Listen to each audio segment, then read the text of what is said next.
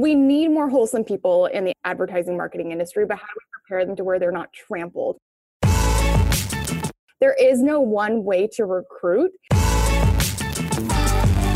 This is The Strategy Inside Everything. I'm Adam Pierno.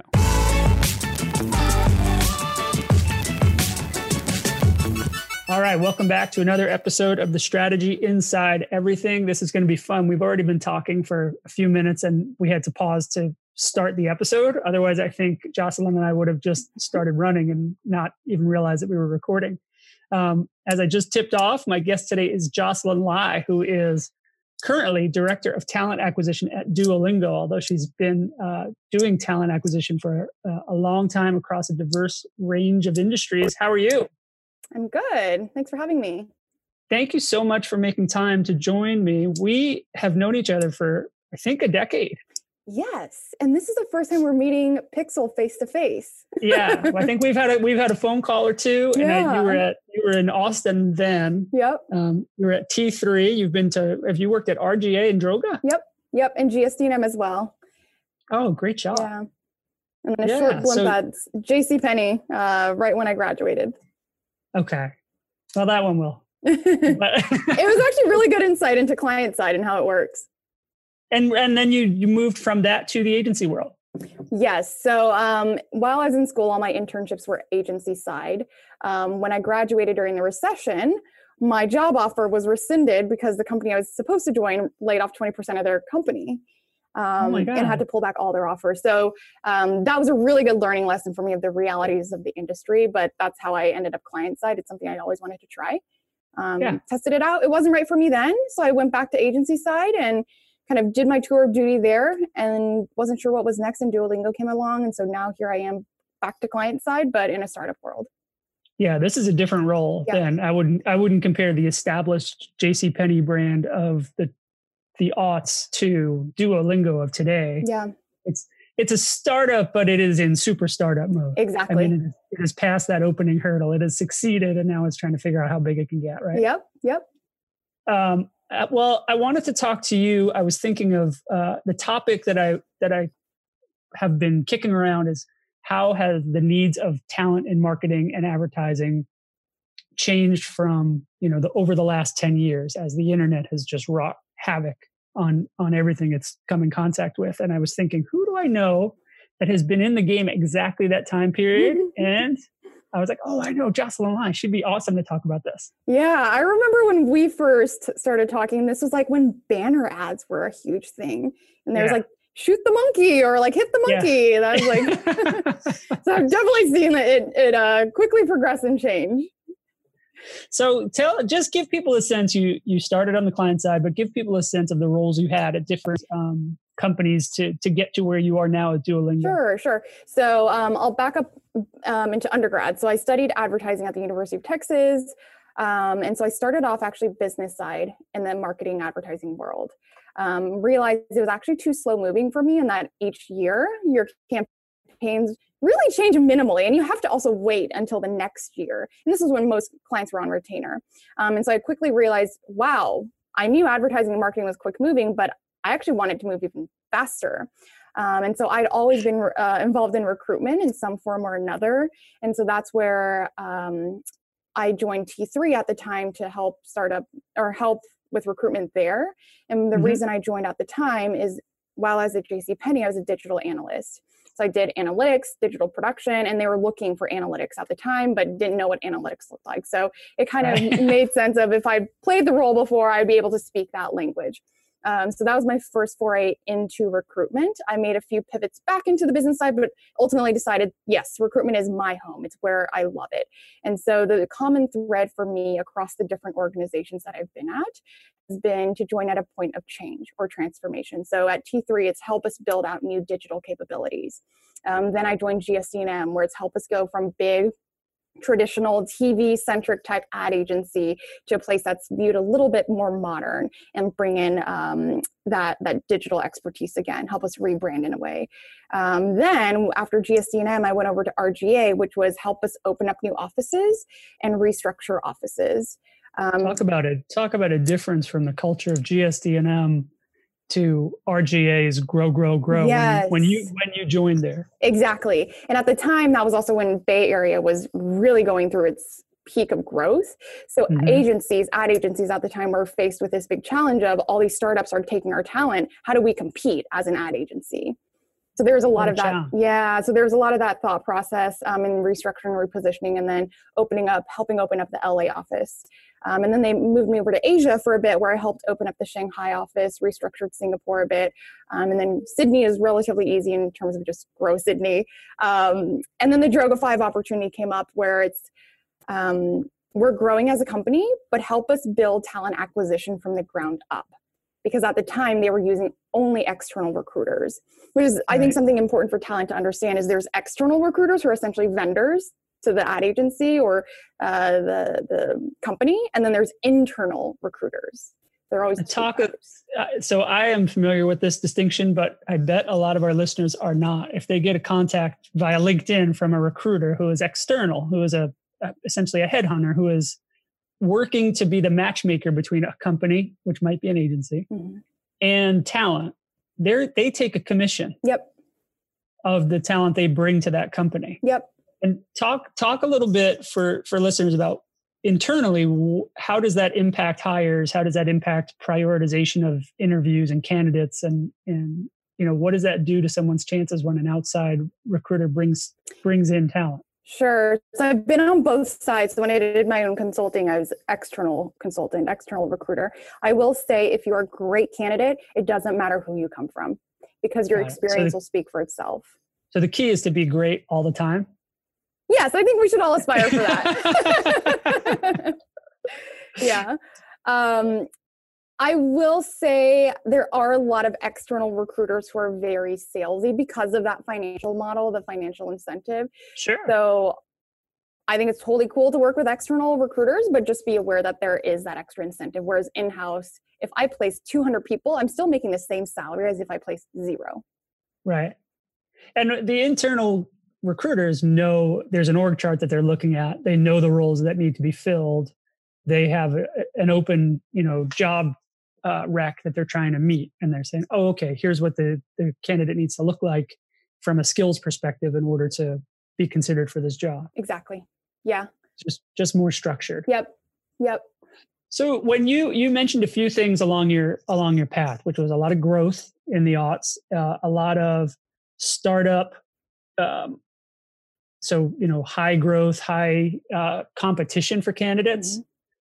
And to now, which I'm assuming it's still competitive at the scale that you're hiring at Duolingo, but is it different in terms of the skills you're trying to gather, or what you're looking for in candidates that may have been in similar levels when you started and now? Yeah, so I would say competition-wise, it's still the same. Because if you're working, for me, I've always aspired to every place I join, not only has to be at a point of change, because that's where cool ideas happen, but also have to be the best at that time. And I think when you work for a company who looks for the best talent, competition will always remain, regardless of if you're looking for engineers, designers, strategists, account managers, it will always remain. But I do think over time, the motivation behind talent and why we look at talent has changed. So I was trying to think of how do I succinctly do a TLDR on this? Yeah. So my TLDR on this is, it used to be people joined an organization to do work together. Then it became people joined organizations to have fun together. And now I truly believe it's people join organizations to build something together. So that's a nice way to look at it. Yeah. So one is okay, I need a job just to go in and work with people. Then it's I don't want to just work with people. I want to have fun. And that's where this whole trend in the ad agency world came of culture fit. Right. We always ask people this question. And now that I look back, I'm maybe it wasn't the right question, but it's would you be able to live with them? Would you want to spend 50 hours a week with them? Right. What if you got stuck in an airport? Exactly. So that was all that I've heard this before. Yeah. Fun. But now it's all right, we've seen what fun can also do. There can be some negatives with it. So now a lot of candidates are looking for mission-driven, purpose-driven organization where we're all doing good for the world. And that actually, I think, does create for a stronger team bond, because you don't have to check the values of people on your team. It's like, okay, we're in this together. So Duolingo, our mission is to provide accessible education in the world. If every single person on that team believes in it, it's pretty hard for an asshole to make it into the company, right? Right. And the way and what motivates us is all the same. So it makes for more efficient meetings. Or even if they are, it doesn't break down some mythical culture, because even if they're a jerk, they're still going in the same direction. They're just doing it like a jerk, but they're still getting like, but we're all trying to make accessible education like superior and better and improve it and build it. Right. I just do it like a jerk because that's who I am. Yeah. Which this kind of reflects me as well. When you say really competitive for talent, going after the best talent, that's the place that you want to be, is always in that competitive mode to get the best talent. What does that look like inside the organization? How are you vetting talent? How are you searching for talent? What makes you discard talent? Yeah, so I would say it depends on each organization on what their operating values are and how they measure success or a good candidate. At Duolingo, at base, everyone has to be an incredible expert at what they do. So if you're a software engineer, your code is impeccable. The logic is impeccable. If you're a designer, exact same. If you're in accounting, exact same. So that's a non-negotiable to start with. Right. On top of that, it's what additional best practices or thinking do you bring? And then do you truly believe in our product? And those are things that we can vet out by the way people code, by the way people design, by the way people come up with marketing campaigns. So you're just trying to make sure from top to bottom, this is a person who is great at what they do, flawless in their work, their execution, and believes in what we're trying to do. Whether you call it a mission or whether you just call it the work product, they believe it is worth investing the time and doing it right to do it. Yeah. And I would say there are two things right now that are big motivators to anyone joining Duolingo right now. So the company will change over time, but right now it's someone who wants to come in and build incredible product, but also build an incredible company. And that is something that I don't think everyone is interested in. And it's totally fine. Those are two different objectives as well. I mean, building an organization and building a singular product or suite of products are different skill sets, different mindsets, different everything. Yeah. But so are you hiring different people to cover those different directions, or is it the same people that have to understand both and be able to plug into both streams when needed? So it's both. So we do have, for example, a business strategy and operations department where that's their role. And then the leaders of each function, that's also their role. But even if we're hiring, for example, a new grad designer, they have to be scalable. So we ask this question of or at least I ask my question of, are we looking for scalable people or are we trying to scale people? I think the former is always much easier to plug into a business, right? Because they just naturally know how to grow things. It's like buying a seedling versus trying to grow something from the seed itself. Oh, wait, how do people scale? What is a scalable person? Sure. So to me, a scalable person is someone who, a little cliche, but I think has that entrepreneurial spirit. They're able to figure things out without someone telling them exactly how to do it, but not only figure things out in a hacky way, but actually define, this is a great way that I think we should do it, and then evangelize that. I love working with those people. Yeah. It's like sit down and whiteboard it out or sketch it out and say, I saw this problem I've never seen before, and here's an approach. Let's talk about if this is the best way to do it. Yep.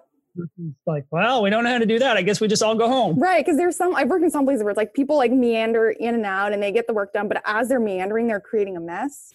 Yeah. Scalable people are, as they meander, they're creating organization. There's a trail of organization behind them. They are documenting and creating processes as they go so that next time this will not be an issue. It'll be solved. Exactly. Okay. And then all right, I've never heard that term. Yeah. And then I've never heard that. Yeah. This is something that's been in my head for a very long time, or 4 months. And then on the flip side, scaling people is, and I know this is controversial, but there is this thought that you can find someone who has the basic skill sets and you can grow them into the role. Oh, that is a little controversial. Yeah. So I think if the organization is at the right point in time, absolutely, that is doable. But right now, where we are 210 people and we're half created already, half still in formation, it can cause for a lot of confusion in roles. I think it is possible in companies that are on that precipice of growth. Small companies get into deep trouble when they try to scale people, because you can't hide people that create gaps in skills. Yep. In a small organization, but in a bigger one, there's usually some overlap. So those gaps get kind of covered up while the person figures their way out to grow into it. Exactly. Does the idea of people who can scale and scalable people, is this the same mindset that you had during the heyday at opening offices for RGA and working with Droga to build a recruiting process? That is a great question. I haven't thought about that. I ask great questions, Jocelyn. That's what I would say yes, but not to this extent. I don't think it was nearly as well thought out because I didn't have the right place to implement it. So ad agency side, when I recruited for them, is more recruiting based on gut. Whereas now it's much more technical. It's actually become more of a science than an art form. The recruiting itself or the skills? The recruiting itself. Oh, tell me more about the science. Yeah, so now it's like we always have a take-home task or an on-site task at the interview. So even if you're interviewing for facilities assistant, there is a task on site. And part of that is so we can remove the bias. Because when I look back to ad agency world, there's a lot like, oh, they just seem like they're really ambitious. Right. It's a lot of seem and feel and believe, but it works for ad agency world too because it's such a touchy-feely type of world. Sort of, yeah, I believe sort of. But I do also think people are probably a little bit more in tune with their emotional side and feelings than a technical organization. True. Is it right? And TBD. Yeah, right. We'll find out. Yeah. The take-home task, so if it's a developer, if it's a software engineer, you give them code to assess, to clean up. You ask them to write a bridge between two pieces of code. Yep. Small kind of hour-long assignments, or is it a bigger deal? Yeah, so it's definitely along those lines, and I'm trying not to share the exact task either. Yeah, sorry. Yeah, please don't. But it is definitely like coding based for design, and we also test for that just to get a good baseline of what truly are they capable of. Because if I look back to ad agency world, a lot of creative recruiters are like, well, I've seen the same piece of work in 10 books. Yes. I don't know who's actually doing what. Right. So this is a way where we can truly vet that out, but it also wouldn't be right if we only did that for design. So we do the task for every single function. God, that's amazing. Yeah. Job is it to dream up the task, the hiring manager, or do you have kind of a standard set? Yeah. So it's a partnership between the hiring manager and the TA team, the talent acquisition team. Yeah. Huh. Yeah. So like one example is when we hired a facilities assistant recently, it was, hey, we need someone to come in and help us organize the shit out of our office and make it shine. And so the task was walk around for 10 minutes and tell us what is our biggest opportunity for organization? What is our biggest inefficiency in the office space? I wish that you would have called my wife, because she would have. Like if she walks to our house, she does this. Yeah. So I think like in that office, she would have done it. And that's how you find the people with the right thinking and not just the right words in an interview. So it's not arduous. It's just, hey, this is the job. This is a lot of what the job looks like. And this is the kind of problem solving we need. Show us how you think. Yeah. Very simple. Yep. And it's interesting because the candidates who like push back on it, we also realize they're typically not the right fit anyway. Yeah. Right. If you're not willing to invest 10 extra minutes or an hour or two to do this, you probably don't believe in the mission enough to try. Right. Or there's a bit of an ego at play. Yeah. Yeah. Well, that's always an issue. Is the ego, has that changed from agency world to and the heyday of digital agencies at their peak growth, startup boom to today? Or is it still the same challenge in certain positions? I think because you have ego engineers. I've seen it. Yeah, I would say Duolingo, and I'm not saying this just because I'm in recruitment, is very magical of a place. People are incredibly good at what they do, but also incredibly kind. Oh, it's the best. Yeah, I remember my first day on the job, I texted my mom and I said, this place is creepily nice. And I was just waiting for the other shoe to drop. It's still honeymoon phase for me. And I'm almost at 1 year. That's awesome. Yeah, so I would say that is not the norm, though. The norm is there will always be challenging egos everywhere you go. The way I always look at it is those are problems to solve. They're not barriers. They're just things for us to solve. And once we understand how to solve that personality, that actually frees us up to continue to move up, because as you move up in your career, you're basically getting paid to deal with bigger and bigger egos, right? Personalities. So it's only good practice. Do you have some kind of a personality test that you go by to help match staff and help kind of get people to interrelate with each other? Yeah, so we don't do that. It's more of just, we should be able to work well with each other. But if let's say there's a team match and it doesn't work, we quickly make that change too. So we're also very quick to admit fault. Got it. But we don't do any sort of scientific personality test. Yeah, those are dubious to me, but if you believe in it, it's like astrology. If you believe in it, you will find a way to make it work for you. And I think that's probably good. Yeah. But if you don't believe in it, you're not going to do it. I think a lot of the personality tests come from lack of self-awareness and feedback. I think if your organization does a really good job of training each other how to give and receive feedback and implement feedback, then personality tests aren't as necessary. Now, when we were talking before we started, you got very excited when you started talking about new graduates, let's call it, freshly minted professionals who are coming out of school. Yep. And they've been educated for sure. They've been soft trained into a discipline, which they haven't been, really, I guess, battle tested is the way to say it.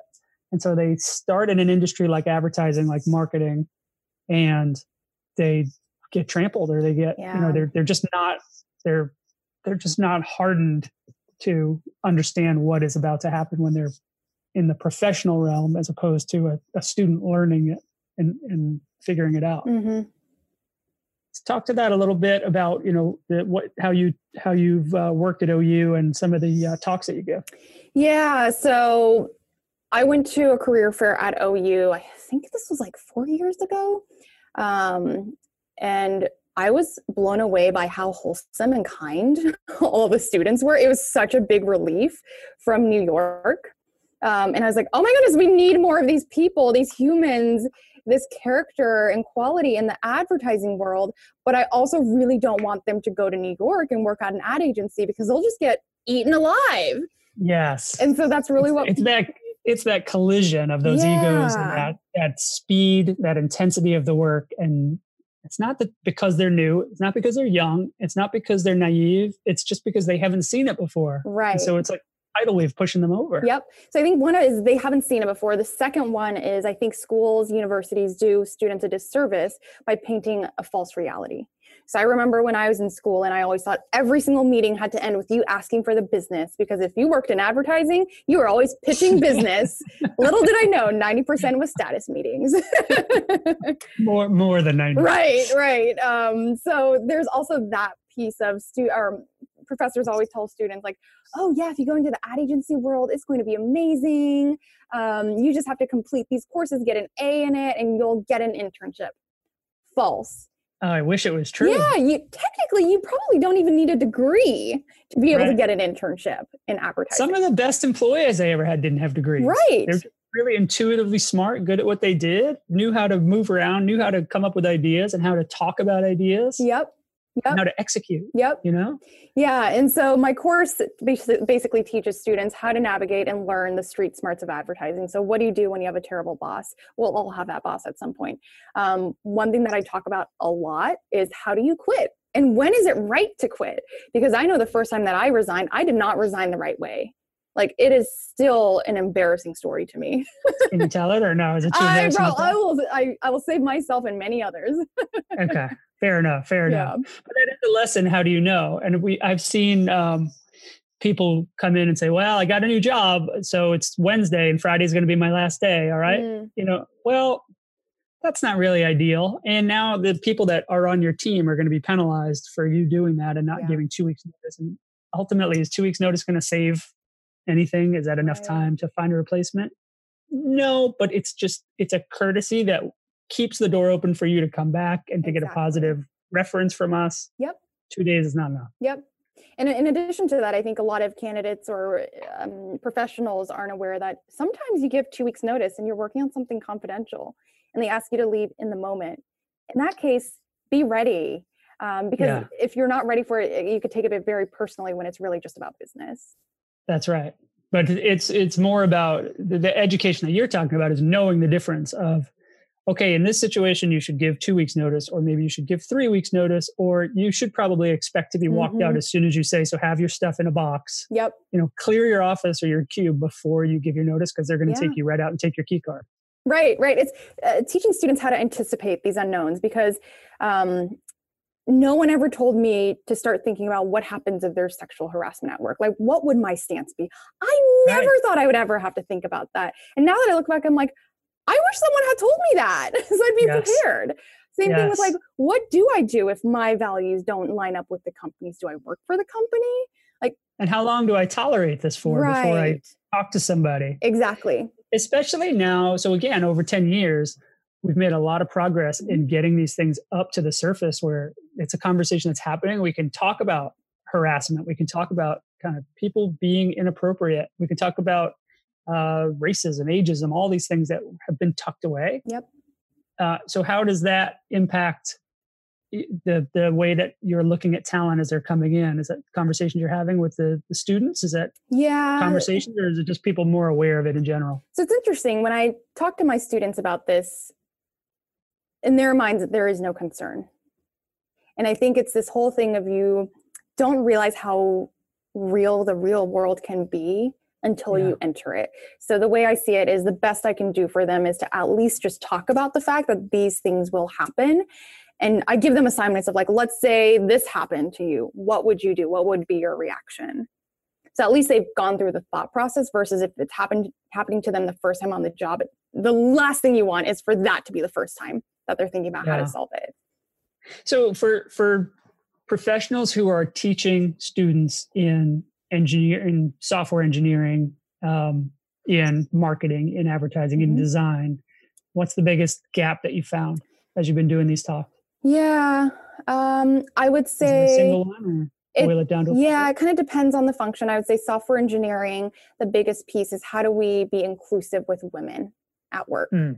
So women in tech is a huge topic right now. I just got back from Grace Hopper, October I got back from Grace Hopper, which is the world's largest gathering of women in technology.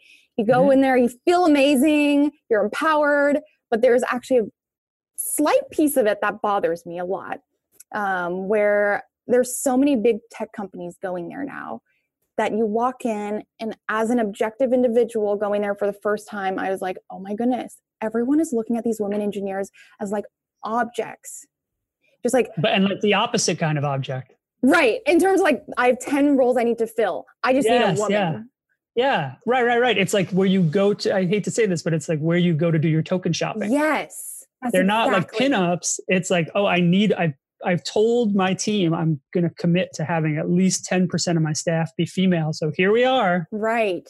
Yeah, that must be. I have not been to that event or other events like it, and I have not had that thought. That's a bummer that you got that. That feeling. And so this might be the optimist in me, but anytime I see those situations, it's like I'm so grateful that I work for a place where we don't see women as like, oh, we just need to hit a quota. It's more of like, let's just hire amazing people and be open-minded and inclusive. And through the technical tasks, we will, the process itself will be able to determine if someone meets our bar. And from there, if our process is correct and fair, we then should have a very equal gender ratio. Right. But it's more at the top of the funnel that you have to do the work to make sure you have candidates who can be objectively reviewed for skills of both genders, of all races, of all kinds of different backgrounds, so that when you're making a decision, it doesn't feel like there's pressure to hire one versus the other, because there's always a funnel of different types of people coming through. Exactly. And so it does create down the line more work for the recruitment team, but it's worth it at the end. But I would say that's the biggest piece for anyone who's in like a mentoring, teaching type role for engineers. For everything else, so marketing, product management, design, strategy, I would say the biggest piece that I have seen decline in terms of student ability is the ability to problem solve. And I really think this is because we are becoming like an instant gratification, more and more type of a society, where if we have a problem, our technology can solve it versus us being the technology to solve it. are you saying that because we're so specialized, if it's a problem for a designer outside of design, we can't solve it? Or just in general, people they kind of shut down when they get to a point they haven't seen before? The latter.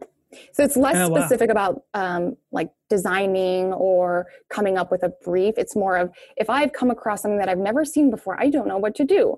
I should ask my neighbor first, or maybe I should ask my boss first, or let me just ask my professor, how do I get an A in this course? It's like, well, that's actually not the purpose.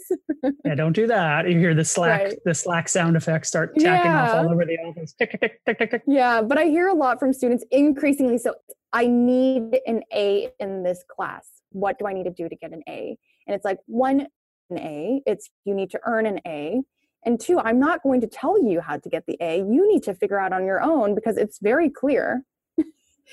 And you don't need the A, you need the knowledge that yes.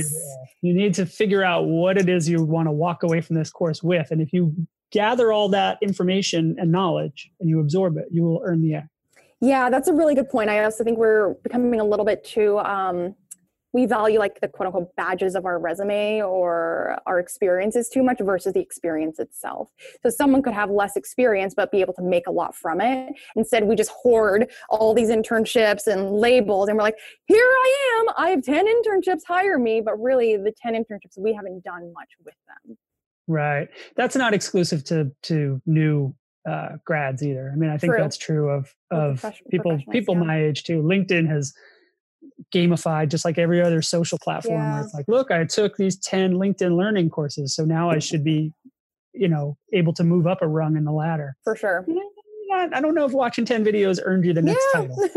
And that's why it's better than not doing it. Yeah. And that's also why I think like in the recruiting process, the more and more technical and vetting it is, the better, because then we can see through all that. That's awesome. Well, Jocelyn, this has been fantastic. I know it's getting late there, and I would imagine the caffeine's starting to wear off. Yeah. So I'm going to let you go. Where can people find you online? So handle for everything is Jocelyn S. Lai. So that's on Twitter, that's on Instagram, LinkedIn, and my website as well. Oh, perfect. I will add those links to the show note for sure. And it has been wonderful chatting with you again. It's been a long time. Yeah. Good to see you finally. Yeah. Thanks for having me again. All right. And I'll look forward to seeing you if you make it out to my neck of the woods. Yeah. All right. Very good. All right. See you later, Adam. So long.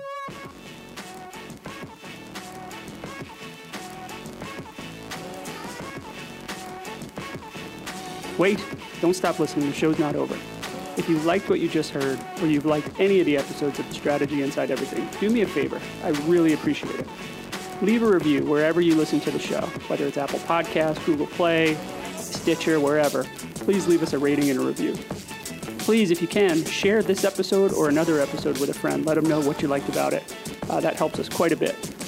If you have ideas for guests, for topics, follow up on episodes you've heard, you can tweet at us, at @apierno, that's me, or at strategy_inside, that's the show. Either way, I promise I will respond to you and get back to you right away. And listen, running this show is a labor of love. I really do it just because I enjoy the conversations, but it does cost money. So web hosting costs money, microphones cost money, my kids' haircuts cost money. If you wouldn't mind, look at our Patreon, Adam Pierno there, and you could help us out quite a bit. For more information about all the guests we've had, anything you want to know about the podcast, my 2 books, Underthink It and Specific, or ways to engage with me as a strategy consultant or as a speaker at your next event, please go to adampierno.com and you'll find all the information you want. And if you can't, just send me a note. Thanks a lot.